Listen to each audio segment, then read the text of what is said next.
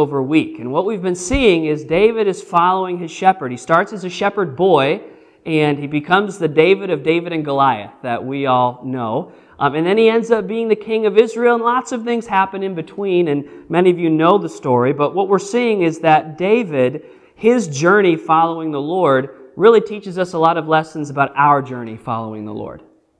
How many of you believe that we ought to grow a little bit closer to the Lord tomorrow than where we are today? And today we ought to be a little bit further along than we were yesterday as we follow Him. And there's going to be ups and downs along the way. There's no doubt about that. But that's what we're seeing in the life of David. So here we pick it up, and I want to speak to you this morning about the kindness of the king. The kindness of the king. So in the introduction, on the inside page of your notes this morning, David's kingdom has reached the height of its power. He has subdued all of the opposing nations around him, and he has the loyal affections of his people. He rules with justice and righteousness. Now, from this position of power and privilege, we're going to see David show kindness to someone that the world had completely overlooked. Someone that the world had completely forgotten about. Let's have a word of prayer. Ask God to help us. Lord, we thank you for your word. We pray that you'd help us this morning to give it full attention. I pray that you'd speak to each heart as only you can. Lord, we need your presence this morning. In Jesus' name, I pray, amen. In 2 Samuel 8, I don't want to show you a whole lot of scripture in this passage. We could read all of chapter 8, but really chapter 8 is the setup for what we're going to see in chapter 9. I said in the introduction that David's kingdom is at the height of its power. If you were to read through this whole chapter, you'd see verses like 2 Samuel 8 and verse number 6. Look at this verse with me. It says, "Then David put garrisons in Syria of Damascus, and the Syrians became servants to David and brought gifts." And notice this statement, "And the Lord preserved David whithersoever he went." If you read the whole chapter, can you take a little bit off my mic? I'm getting a ring up here, please. Just help me out a little bit with that. Just take a little off. I appreciate it. If you were to read the whole chapter, you'd see verse after verse of the same thing happening. He's going into this kingdom. He's going into this area, and there's this group of people over here, and there's that group. There we go. Thank you. We got some new equipment up here, so we're just working it out. I'm going to not let it distract me the rest of the time, so it's probably distracting me more than it's distracting you, but I'm going to get back on track here. If you read the whole chapter of 2 Samuel chapter 8, you'd find he goes into this kingdom. He conquers these people. He moves over here. He conquers the next group of people. And in it is this statement in verse number 6 that it was the Lord who preserved David. Was David growing in his power and authority because he was the master politician, because he was the master warrior? Did that have anything to do with it? It had nothing to do with it. All of David's victory, all of his position was because of who? It's because of God. It's because of the Lord. So David's got the unique hand of God's blessing on his life. Aren't you thankful for the blessings that you've received in your life? As you walk with the Lord, there's times where we sense His presence. We know His power is with us. And then if you look down and you'll see that He's dominated all these surrounding kingdoms, but in the midst of it, He has not forgotten that it's God who's blessed him. And look at how He rules the people. Skip down to verse number 14. Chapter 8 and verse 14 says this, "And he put garrisons in Edom, throughout all Edom put he garrisons, and all they of Edom became David's servants." And the statement comes again, "And the Lord preserved David whithersoever he went." It's God's hand on him. Now look at how he rules. Verse number 15. Look what it says next. "And David reigned over all Israel. And David executed judgment and justice unto all his people." You see, David doesn't take this opportunity to say, well, now I have the power, now I have the authority, now I'm going to really prove who I am. And we've seen this before, his power, his position, he realizes he has received grace, so he is going to treat his kingdom, he's going to treat the people that he leads with the same kind of grace and justice that he has received. I'm reminded of a scripture that comes from the book of Micah, Micah chapter 6 and verse number 8. it really speaks about this idea of to whom much is given, much has been required. Look at Micah 6:8. He hath showed thee, O man, what is good. And what doth the Lord require of thee? But to, let's read this together, but to do justly, and to love mercy, and to walk humbly with thy God.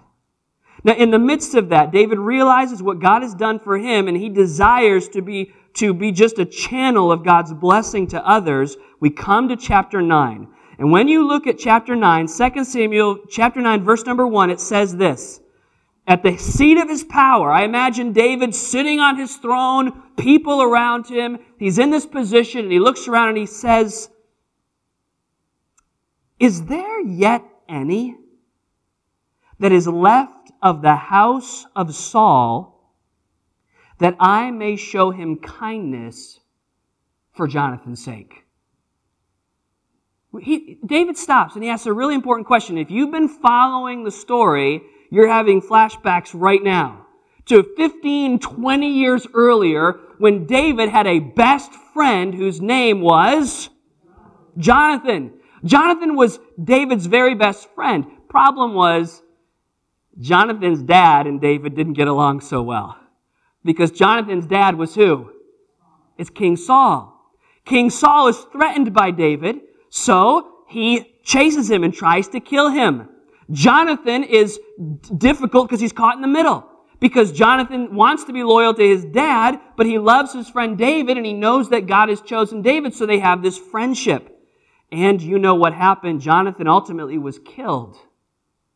And David thinks back about his dear friend, all these dozen or so years before, who died.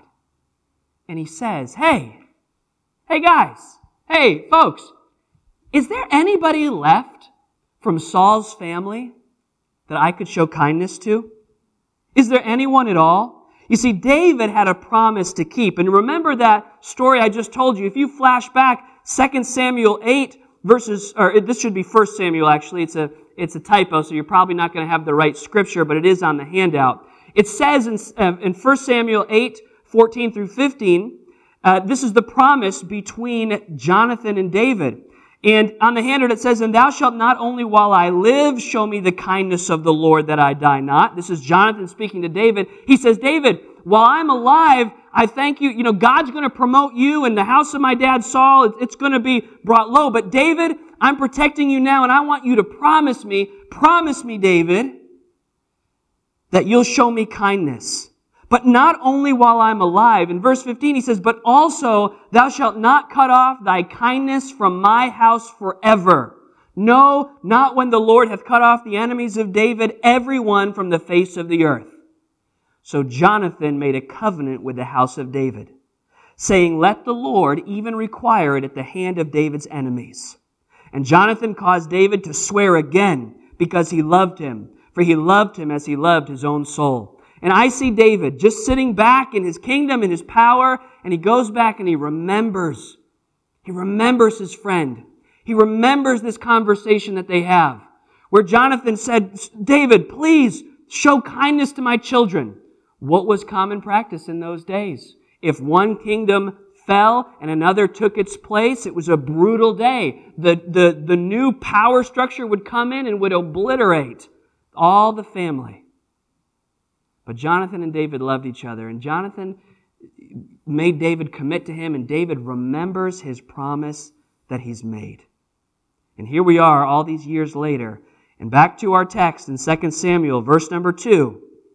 And there was of the house of Saul a servant whose name was Ziba. And when they had called unto him David, the king said unto him, art thou Ziba? And he said, thy servant is he. And the king said, is there not yet any of the house of Saul, that I may show kindness of God unto him? And Ziba said unto the king, what's the next word? He says, Jonathan. Now at that point, David's ears perk up. David says, is there anyone left of the house of Saul? Is there anybody left? And he says, well, Jonathan had a son. Jonathan hath yet a son, which is lame on his feet. And the king said, Where is he? And Ziba said unto the king, Behold, he is in the house of Machir, the son of Ammiel, in Lodebar. Then King David sent and fetched him out of the house of Machir, the son of Ammiel, from Lodebar. Now when, here's our character of the story today, ready to be introduced. Verse number 6. Now when, who wants to try it? Now when who? Mephibosheth. Now when Mephibosheth, the son of Jonathan, the son of Saul, was come unto David, he fell on his face and did reverence. And David said, Mephibosheth. And he answered, Behold thy servant. And David said unto him, Fear not, for I will surely show thee kindness for Jonathan thy father's sake. And I will restore thee all the land of Saul thy father, and thou shalt eat bread at my table continually. And he bowed himself. This is Mephibosheth now. He bowed himself and said, What is thy servant, that thou shouldest look upon such a dead dog as I am? We've got another flashback here. Who is this character, Mephibosheth?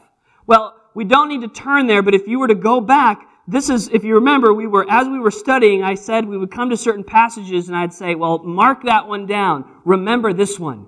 And this happened, as I said, maybe 15 years or so earlier. This is right when King Saul goes to his last battle. He goes to his very last battle, and all of Saul's sons go to this battle with him, except for the one son who survived. But they go to battle, and they are terribly defeated. Saul is killed. His sons are killed. And Mephibosheth is just a 5-year-old boy. He's just 5 years old, and his father is killed in battle. Well, the news comes back to the house of Jonathan. A messenger comes back from the battlefield. And the news, I think he's probably shouting on his way because this is a dangerous, dangerous time. They say, Run, run, run, get the child and get out. Get Mephibosheth and get him out. The house of Saul is defeated. Saul is dead. Jonathan is dead. And so all the servants are just in a panic. And they run around and they reach up and they grab this little 5-year-old boy and somebody picks him up and they start running as fast as they can to escape the invading armies that are coming. But tragically, as they run, as they make their escape, whoever's holding that child slips and drops that child, Mephibosheth. And they quickly pick him back up without any time to see what's happened. They pick him up and they run to where they're going. And sadly, he is injured. And that injury would lead to a permanent disability where he would not be able to walk for the rest of his life. And so little Mephibosheth is taken, and as I understand it, he's placed in hiding. You say, well, why do you think he's placed in hiding? Because not even David knows that he is around, that he's alive. Not even David knows about this child. Can you imagine his upbringing? We don't have it recorded in the Scriptures. But can you imagine what his childhood would have been like? Never allowed to talk about who your parents are for fear that the new king would come and destroy the child. Had to be kept in solitude. In this day and age, those with disabilities were not treated with great honor and respect. And so they have this child hidden away for all these years. Alone, an outcast, Mephibosheth. Till David says, is there anyone left that I could show what to?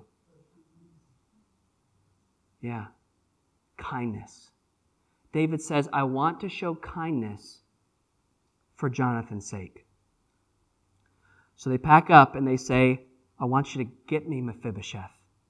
Go down to Lodebar. Head down to Lodebar and get Mephibosheth. Bring him to me. Now, here's the journey to Lodebar. I don't know who went down, but it would have been clear that they are the servants of the king. Now, all these years later, Mephibosheth has been discovered. The secret has been uncovered. And David sends his servants. Mephibosheth does not know what to expect. In fact, you tell me, Mephibosheth would have every expectation that what could happen? He'd be killed. Mephibosheth. I hear the sound of chariots. People are coming. People are coming. Mephibosheth, it's the servants of King David. King David has sent an entourage for you. How does he even know about me? I don't know. Somebody must have given us up. How does he even know? They're coming. And they get there and they say, Mephibosheth, come with us. And so Mephibosheth up until this point, he doesn't know what's going on. It says in verse number 6, now, when Mephibosheth, the son of Jonathan, the son of Saul, was come unto David, he fell on his face and did reverence. And David said, Mephibosheth. And he answered, behold, thy servant. I have a feeling, I don't know for sure, we don't have this isn't a movie, so we can't hear the way that David said his voice, but I just have a feeling that he said that name with joy, with happiness. I don't know if Mephibosheth looked a little bit like Jonathan. I don't know if he bared that resemblance or not, but King David looks at this little boy who's carried in and placed in some kind of a seat in front of him. He was a little boy, now he's a young man. And he looks at him and he says, Mephibosheth. Mephibosheth. A little apprehensive, a little uncertain. Mephibosheth says, behold, thy servant. I'm your servant. I'll be your servant, David.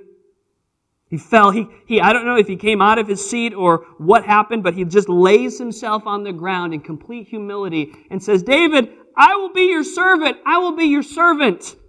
And to all the surprise, what could never be imagined, David says to him in verse number 7, don't be afraid. Don't be afraid, Mephibosheth. You don't have to fear. Because I am going to show thee, what's the word? Kindness. Why? Why is David showing him kindness? What do we know about Mephibosheth? Is he a wonderful person? I see some shrugs out there. We have no idea. What does David know about Mephibosheth? Does he know Mephibosheth's character? He knows nothing about him. Why is he showing Mephibosheth kindness? It says it right in the scripture. Why? For Jonathan's sake. Because David and Jonathan had a special relationship. And because of your father, I will show you kindness. He says that I will restore all the land of Saul thy father, and thou shalt eat bread at my table continually. Now we do get a glimpse at the character of Mephibosheth, because in verse number 8 he bows himself and basically says, who am I? I don't deserve this. And he describes himself as nothing but not a dog. Do you notice that? He doesn't say, I'm just a little dog. He says, I'm a dead dog. That's not an expression that we would use very often here. But in the culture of the day, he's thinking, now you love Fido or whatever his name is at home, but they apparently didn't honor dogs quite as much as we do nowadays. And he says, I want to show the king my humility. And he says, he's thinking of the lowest way he could describe himself. I'm just a dead dog. But David says, I'm going to bring you to a place of honor. Now, I want to bring out a really important point, but before we do, I do think that there's a moral lesson here for us as well. I think there's a little reminder of the Spirit of Christ toward people who are in vulnerable positions. Don't you think that lesson's here? I don't think that's the main thrust of this passage. But we had a wonderful guest with us on Wednesday night, the Tice family, talking about their ministry to the fatherless. It was awesome. If you missed it, I'd encourage you to go back and watch the recording of that. But he talked about really his ministry is about caring for those that the world has kind of passed over. But Christians ought to be taking the forefront in caring for those that the world has forgotten about. Do you believe that? And I know that some of you may be aware that there's a debate in Christianity about social justice and all of those things. But listen, it all boils down to this. The most important act of kindness you can do for anyone is to share with them the gospel of Jesus Christ. You believe that? It does no good to meet someone's physical needs and not give them the good news that can save their soul forever. However, that being said, what hypocrisy for us to preach a message of love and never to show that love to anyone. John would say, or James, John and James in both the epistles spoke about this idea, but the direct quote was from one of those passages where it says, if you have your brother or sister, they're destitute, they're naked, they're poor, and you say, oh, I hope things turn out better for you, but you do nothing for them, how does the love of God dwell in your heart? That's a challenge for us, isn't it? And so I'm reminded of what Jesus said in Luke chapter 14. Then said he also to him that bade him. Jesus is at a dinner. He's at a fancy party. He's in a nice room, kind of like this nice room that we've been remodeling and all of that. It's a nice, comfortable place. He says, listen, when you make a dinner or a supper, don't make it about calling your friends or your brethren, your near kinsmen, thy rich neighbors, lest they also bid thee again, and a recompense be made thee. What's he saying there? He's saying, don't just have a party for all the people that'll throw you a party. Don't just do good things for people who do the same to you. But now look at verse 13. But when thou makest a feast, call the poor, the maimed, the lame, the blind, and thou shalt be blessed, for they cannot recompense thee, for thou shalt be recompensed at the resurrection of the just. Jesus' heart is illustrated in David toward Mephibosheth. David sees Mephibosheth. You and I, there are people suffering all around us, people that we know. We have the opportunity to show compassion, to show kindness, to do good. That's the heart of Christ. We should speak the gospel, and then we should display the gospel in our lives and with our actions. Spirit of Christ. Well, back to our story. I said that was just a little lesson. That was kind of like the mini sermon inside the sermon. Now I'm going to bring it back to where we're headed. Kindness has been shown to Mephibosheth. But you notice what happens here.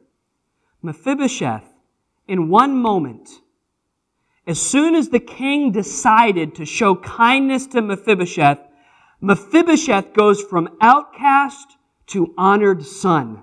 Boy, you talk about your life changing in a moment. You talk about your life changing in an instant. That is exactly what happened with Mephibosheth. Now, he hears the voice of the king. He hears that the king has summoned him. The last thing on Mephibosheth's mind is that anything good is going to come. He's not like, oh boy, it's about time David recognized me. No, he's like, oh no, I better show him how humble I am. I better show him how undeserved I am. But he shows up, and we saw what David said. Notice everything that David is doing for him for Jonathan's sake. Did you see it in verse number 7? His inheritance is restored. That's amazing. He's been living in hiding. No one's known about, he's not even allowed to talk about who his father was for fear of his life. But he says, listen, all the land that used to belong to Jonathan, all the land that belonged to the house of Saul, Mephibosheth, it is yours. You've been given the inheritance. You've got it back. And then he says, and not only that, but thou shalt eat bread at my table continually. Now skip down to verse number 9. It gets better. So here's Mephibosheth. Here's David. And remember the guy that introduced them? His name was Ziba. Remember Ziba from the beginning of the story? David says, hey, Ziba, come on over here, man. Come here, Ziba. He says, Ziba, you've got a new job. Whoa, new job, new responsibility from the king. Your job is going to be make sure that Mephibosheth is taken care of. Verse number 9, the king called to Ziba, Saul's servant, and said unto him, I have given unto thy master's son all that pertained to Saul and to all his house. Thou therefore and thy sons and thy servants shall till the land for him. And thou shalt bring in the fruits, that thy master's son may have food to eat. The king says, Mephibosheth, for the rest of your days, not only have you received the inheritance again, but for the rest of your days, David says, I'm going to make sure that you are provided for. I'm going to make sure that you are taken care of. Ziba, you and your sons, it's going to be your job to make sure there's food on the table, to make sure that the land is taken care of. Now it says that in verse number 10 that they are going to bring in the fruits that my master's son may have food to eat, but Mephibosheth, thy master's son, shall eat bread always where? At my table, David says. Now Ziba had 15 sons and 20 servants. Then said Ziba unto the king, according to all that my lord the king hath commanded his servant, so shall thy servant do.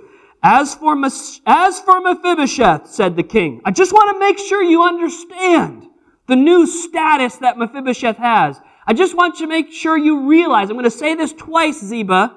As for Mephibosheth, he shall eat at my table as one of the king's sons. As one of the king's sons. And Mephibosheth had a young son whose name was Micah, and all that dwelt in the house of Ziba were servants to Mephibosheth. So Mephibosheth dwelt in Jerusalem, for he did eat continually at the king's table, and was lame on both his feet. Can you imagine that first dinner? Imagine that first dinner. All the sons of David gathered at the royal table. They're sitting here, they're all lined up. We'll meet some of these fellas in coming weeks, but all of David's sons gathered there at the table. And in come the servants, carrying Mephibosheth. I imagine a servant on one hand, another servant on the other arm. They carry him in, and Mephibosheth sits down for the first time at the king's table. And he thinks, boy, has my life changed. Why? Was it because Mephibosheth had read a lot of self-improvement books? You know, how to win friends and influence the king. Is it because he had mastered his education? Is it because he had achieved some great status? No. It was simply because the king thought it good to show him what? To show him kindness. And once the enemy of the king, now seated at his table. What a picture of grace. We know as we've studied the series that David the king is the picture of the true and perfect King Jesus who would come. Of our King Jesus. What a picture. Friends, I want to finish this morning with a message for Mephibosheth. I want to finish with a message for Mephibosheth, and that is this. There is still a place at the family table. There is still a place set at the table of the king. And I'm not talking obviously about King David. I'm talking about our King of Kings, the Lord Jesus Christ. He has still prepared a table. In fact, he said in the book of John, I go to prepare a what? A place for you. I go to prepare a place for you.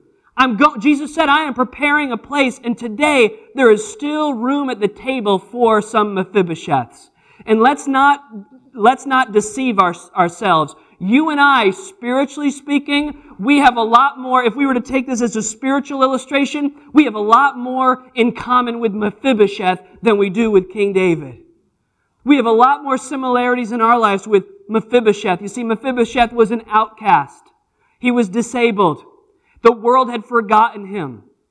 You know who is the least likely person to sit at the table of the king? Jesus actually said this, that it's easier for a camel to go through the eye of a needle than for a rich man to what? To enter the kingdom of God. And then the disciples were like, whoa, who could be saved? Well, Jesus said, well, it's not impossible. With God, all things are possible. But Jesus has always had a ministry to the broken. The gospel has always been a message not to those who see themselves as mighty, but to those who see themselves as lowly. To those who would echo with Mephibosheth, and they would say, Lord, why would you show me this kindness? I am nothing but a dog. No, I am nothing but a... You got it. That's all I am. You see, the gospel is not for the entitled. The gospel is for those who know they are weak and undeserving. Because the king was willing to show us his kindness. The outcast orphan like Mephibosheth can still become a son or daughter. But this is another beautiful picture. Mephibosheth received kindness not because of Mephibosheth, but Mephibosheth received kindness because of who? Jonathan. He said, I will show you kindness for Jonathan's sake. You say, is that a New Testament principle? You've got to look at Ephesians chapter 4 and verse number 32. Ephesians 4:32 describes the character of the church. The church should be a place where we are kind one to another, tender-hearted, and forgiving one another. But why? Because it's a picture of God's forgiveness and God's kindness to us. Notice the statement at the end of this verse. Even as God, for Christ's sake, hath what? Forgiven you. We have received the kindness of God because of who we are, because of who Jesus is. Mephibosheth didn't come to David on his own merits. Mephibosheth came to David on the merits of Jonathan. You and I, we don't come to Jesus and give him our own record. Look what I've done. Look how good I am. We come under the blood of Jesus. We come because of who Jesus is. And because of that, listen, we talk about a seat at the table. We are lavished by the Father with eternal blessings for Jesus' sake. I would give you another passage from Ephesians chapter 2. Look at Ephesians 2 and verse number 7. Ephesians 2:7 says this, that in the ages to come, He might show the exceeding riches of His grace in His what? There it is again, in His kindness toward us through Christ Jesus. I've always loved this verse. Do you know what stands out to me about this verse? The ages to come. The ages to come. I think about Mephibosheth, first day, well, I guess I'm not going to die. That's a good deal from David. Oh, I'm getting my inheritance back. This just gets better. Wow, these guys are going to take care of me. Wait a minute. Did I hear that right? I'm going to sit at your table, David? You and I in Christ. Do you realize this morning that you do not even know yet all of the grace that God has still planned to show you? Are you thankful for your salvation in Christ? Can you look back, and I know the stories of some of the folks in the room, and you can look back and see where your life was and where God has brought you, and you can say, my life bears no resemblance to what I was before I knew Christ. And He has completely changed my life. And that is what the power of Jesus can do. It can take a life that is broken, that is outcast, that is lost in sin, and the grace of Jesus can change that life forever. But the half has not yet been told. The Apostle Paul writes that in the ages to come, in eternity forward, God is still waiting to show you more and more of His kindness towards you. We just ought to stop this morning. There's sometimes we need to be reminded to kind of step it up as Christians and really get a little more serious about our faith. But there's sometimes that God just wants us to stop and realize how deeply we are loved, how undeserving we are, and how amazing His grace is. Who am I that the highest King would die for me? And in the ages to come, He is still going to show us more of His love for us. In the ages to come, He might show the exceeding riches of His grace in His kindness toward us through Christ Jesus. Verse 8, many of you know this verse. For by grace are ye saved through faith. It doesn't say for by grace are you saved through religion. It's not for by grace. This wonderful kindness of God doesn't come by religion. This wonderful grace of God doesn't come by keeping the law. It doesn't come through sacraments. It doesn't come through a church. It comes by grace through faith. By grace through faith. And it doesn't come from who? Doesn't come from ourselves. It's the gift of God, not of works, lest any man should boast. There would never be a day in Mephibosheth's life where he could look around and say, yeah, you see all this land I've got? I built that. See all this food on my table? I arranged for that to happen. There'd never be a time in his life where Mephibosheth could say, I did all this. When anybody would come and say, Mephibosheth, look at your life. Look at your position. Look at who you are. You are Mephibosheth. It's not a name to be kept in secret any longer. It's a name to be honored, the name Mephibosheth. And Mephibosheth would just say, it's that king of mine. It's that king of mine. He did this for me. What a kind and compassionate king that I have. Christian, what a kind and compassionate king you and I have. All that He's done. All that He's given us. Can I ask you this? If you're a believer, who are you showing that kingly kindness to? I mean, really, let's just get real practical for a minute.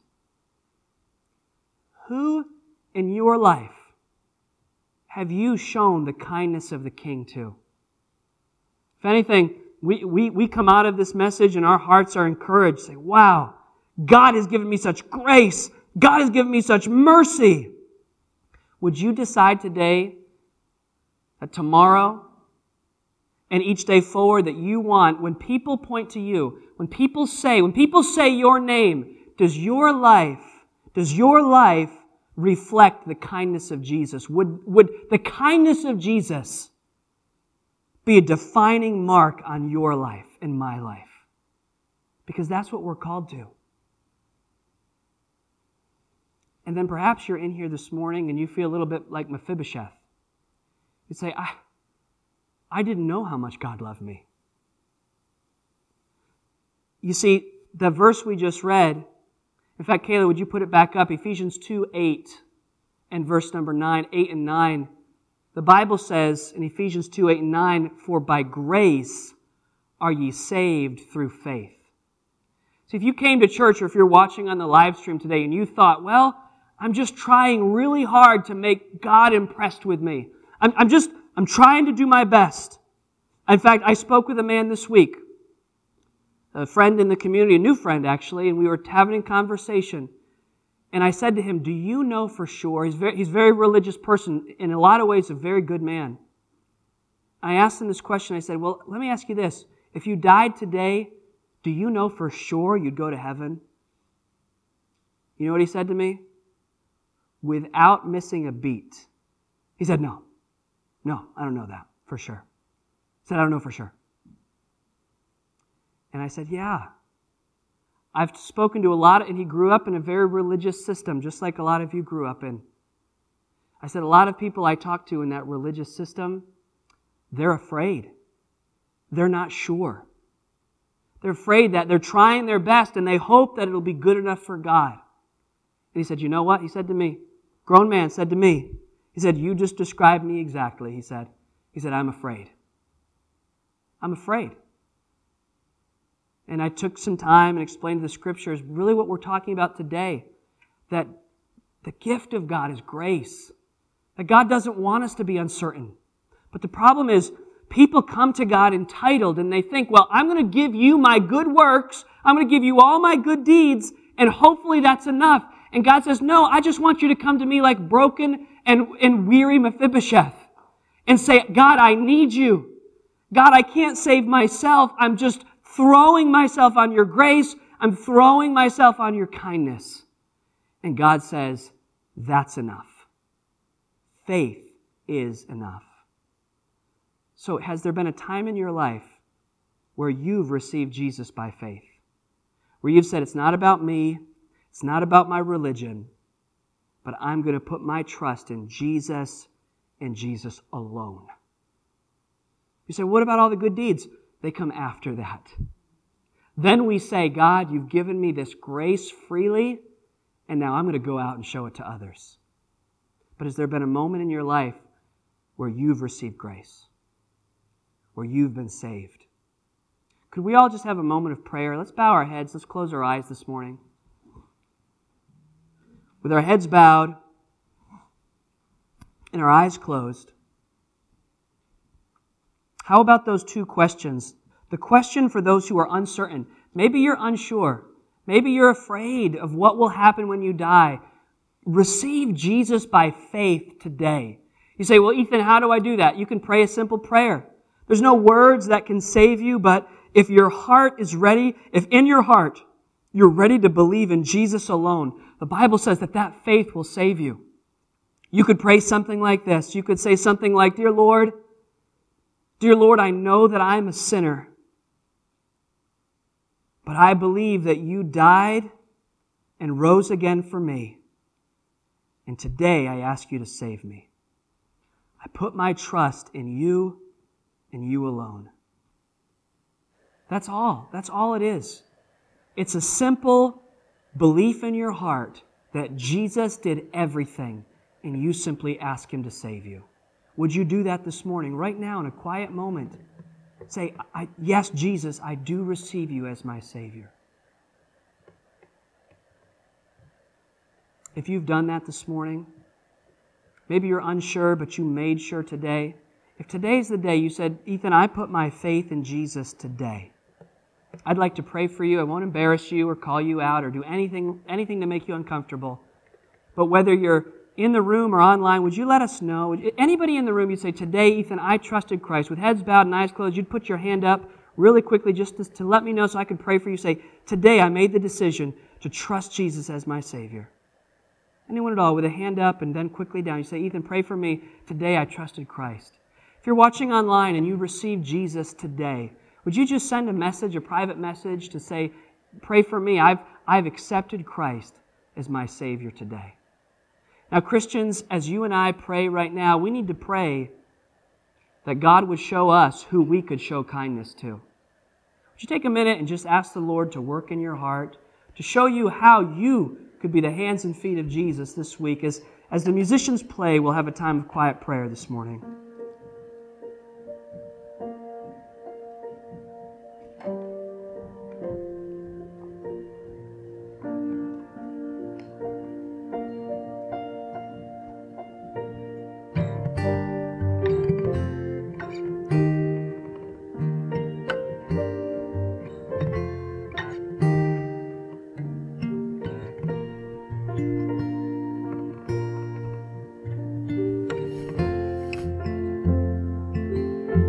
Lord, we thank you for your wonderful grace and mercy that you've shown us. I pray, Lord, that as we sing this closing song, that our hearts would just be lifted towards you in worship and thanksgiving. Lord, I pray that we would allow you to show us how we can show kindness, how we can be your ambassadors. It's in Jesus' name I pray. Amen.